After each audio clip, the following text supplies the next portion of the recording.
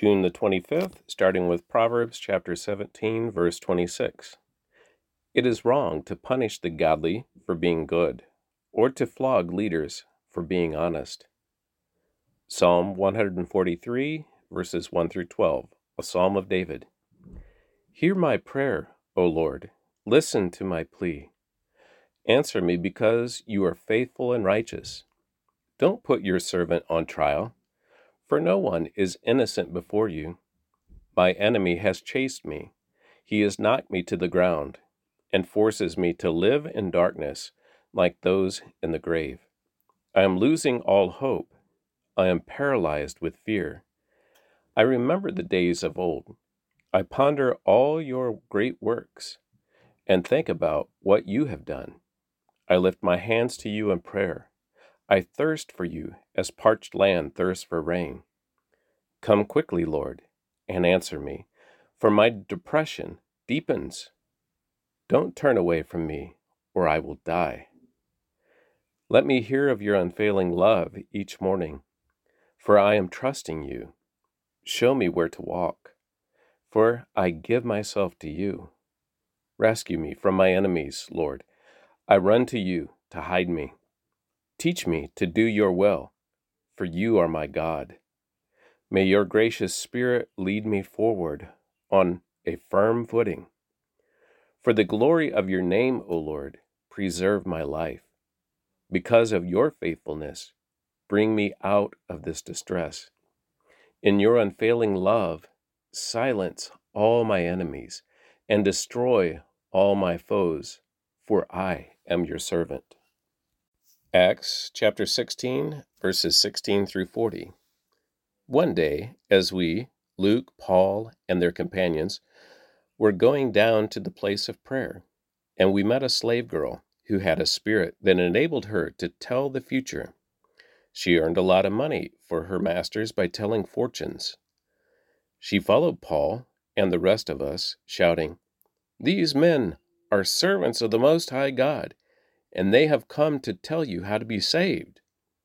This went on day after day until Paul got so exasperated that he turned and said to the demon within her, "I command you in the name of Jesus Christ to come out of her."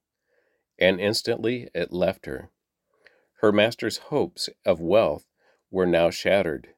So they grabbed Paul and Silas and dragged them before the authorities at the marketplace. The whole city is in an uproar because of these Jews, they shouted to the city officials. They are teaching customs that are illegal for us Romans to practice.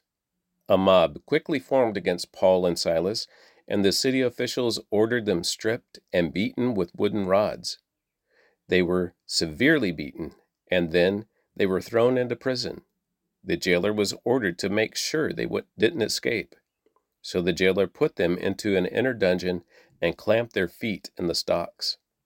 Around midnight, Paul and Silas were praying and singing hymns to God, and the other prisoners were listening.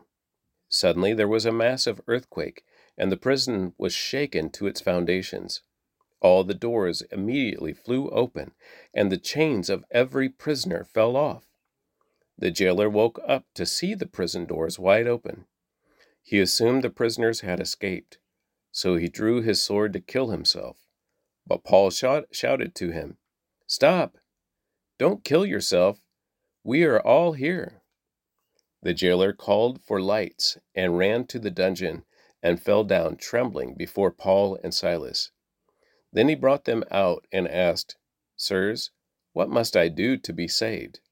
They replied, "Believe in the Lord Jesus, and you will be saved, along with everyone in your household."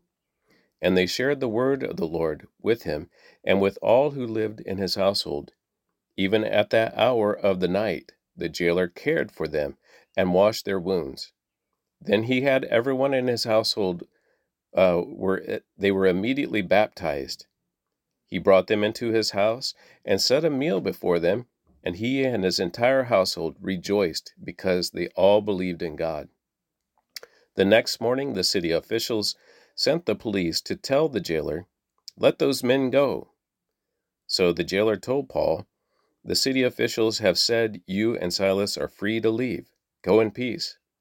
But Paul replied, "They have publicly beaten us without a trial and put us in prison, and we are Roman citizens. So now they want us to leave secretly? Certainly not. Let them come themselves to release us." Then the police reported this. The city officials were alarmed to learn that Paul and Silas were Roman citizens. So they came to the jail and apologized to them. Then they brought them out and begged them to leave the city. When Paul and Silas left the prison, they returned to the home of Lydia. There they met with the believers and encouraged them once more. Then they left town. 2 Kings chapter 8, verse 1 through chapter 9, verse 13. Elisha had told the woman whose son had been brought back to life, "Take your family and move to some other place, for the Lord has called for a famine on Israel that will last for 7 years." So the woman did as the man of God instructed. She took her family and settled in the land of the Philistines for 7 years. After the famine ended, she returned from the land of the Philistines, and she went to see the king about getting back her house and land. As she came in, the king was talking with Gehazi, and the servant of the man of God. The king had just said, "Tell me some stories about the great things Elisha has done." And Gehazi was telling the king about the time Elisha had brought a boy back to life. At that very moment, the mother of the boy walked in to make her appeal to the king about her house and land. "Look, my lord the king," Gehazi exclaimed, "here is the woman now, and this is her son, the very one Elisha brought back to life." "Is this true?" the king asked her, and she told him the story. So he directed one of his officials to see that everything she had lost was restored to her, including the value of any crops that had been harvested during her absence.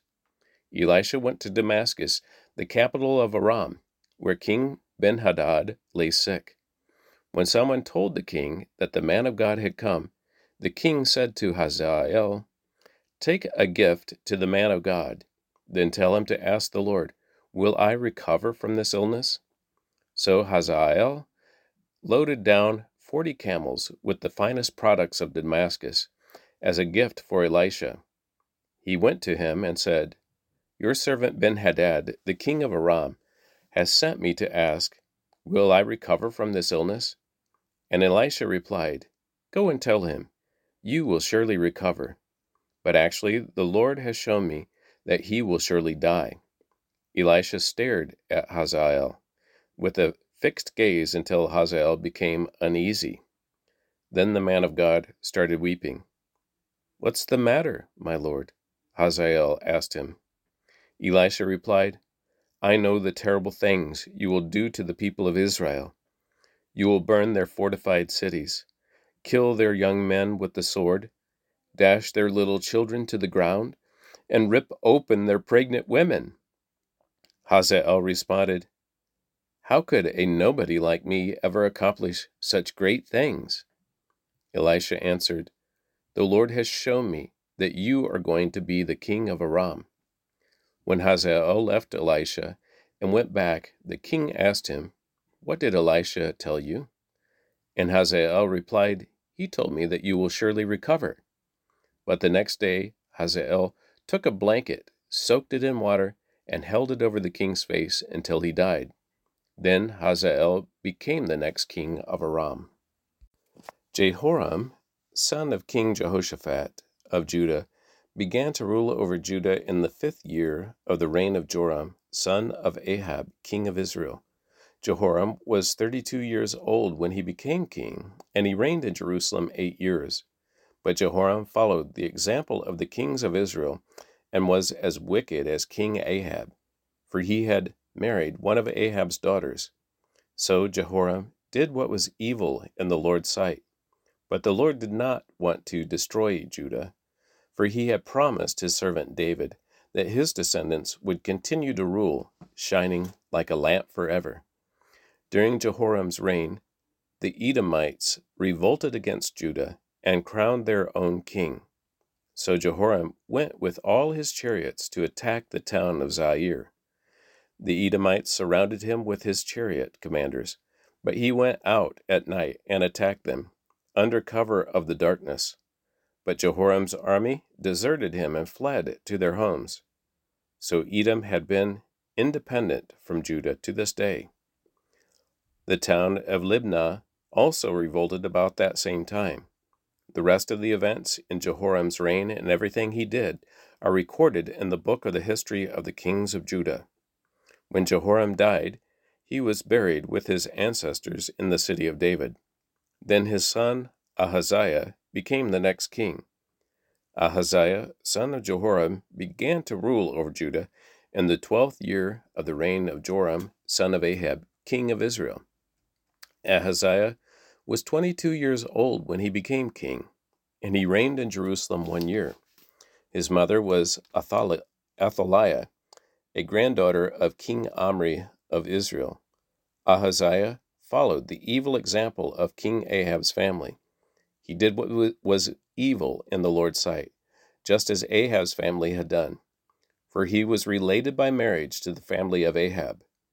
Ahaziah joined Joram, son of Ahab, in his war against King Hazael of Aram at Ramoth-Gilead.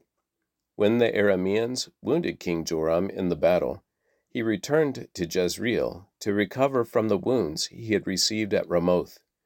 Because Joram was wounded, King Ahaziah of Judah went to Jezreel to visit him. Meanwhile, Elisha the prophet had summoned a member of the group of prophets. "Get ready to travel," he told him, "and take this flask of olive oil with you. Go to Ramoth-Gilead and find Jehu, son of Jehoshaphat, son of Nimshi. Call him into a private room away from his friends, and pour the oil over his head, and say to him, 'This is what the Lord says, I anoint you to be the king over Israel.' Then open the door and run for your life." So the young prophet did as he was told and went to Ramoth-Gilead. When he arrived there, he found Jehu sitting around with the other army officers. "I have a message for you, commander," he said. "For which one of us?" Jehu asked. "For you, commander," he replied. So Jehu left the others and went into the house. Then the young prophet poured the oil over Jehu's head and said, "This is what the Lord, the God of Israel, says. I anoint you king over the Lord's people Israel. You are to destroy the family of Ahab, your master. In this way I will avenge the murder of my prophets and all the Lord's servants who were killed by Jezebel. The entire family of Ahab must be wiped out. I will destroy every one of his male descendants, slave and free alike, anywhere in Israel. I will destroy the family of Ahab as I destroyed the families of Jeroboam, son of Nebat, and of Baasha, son of Ahijah. Dogs will eat Ahab's wife Jezebel at the plot of land in Jezreel, and no one will bury her." Then the young prophet opened the door and ran. Jehu went back to his fellow officers, and one of them asked him, "What did that madman want? Is everything all right?" "You know how a man like that babbles on," Jehu replied. "You're hiding something," they said. "Tell us." So Jehu told them. He said to me, "This is what the Lord says, I have anointed you to be king over Israel." Then they quickly spread out their cloaks on the bare steps and blew the ram's horn, shouting, "Jehu is king!" And that concludes the reading of the Word for June 25th.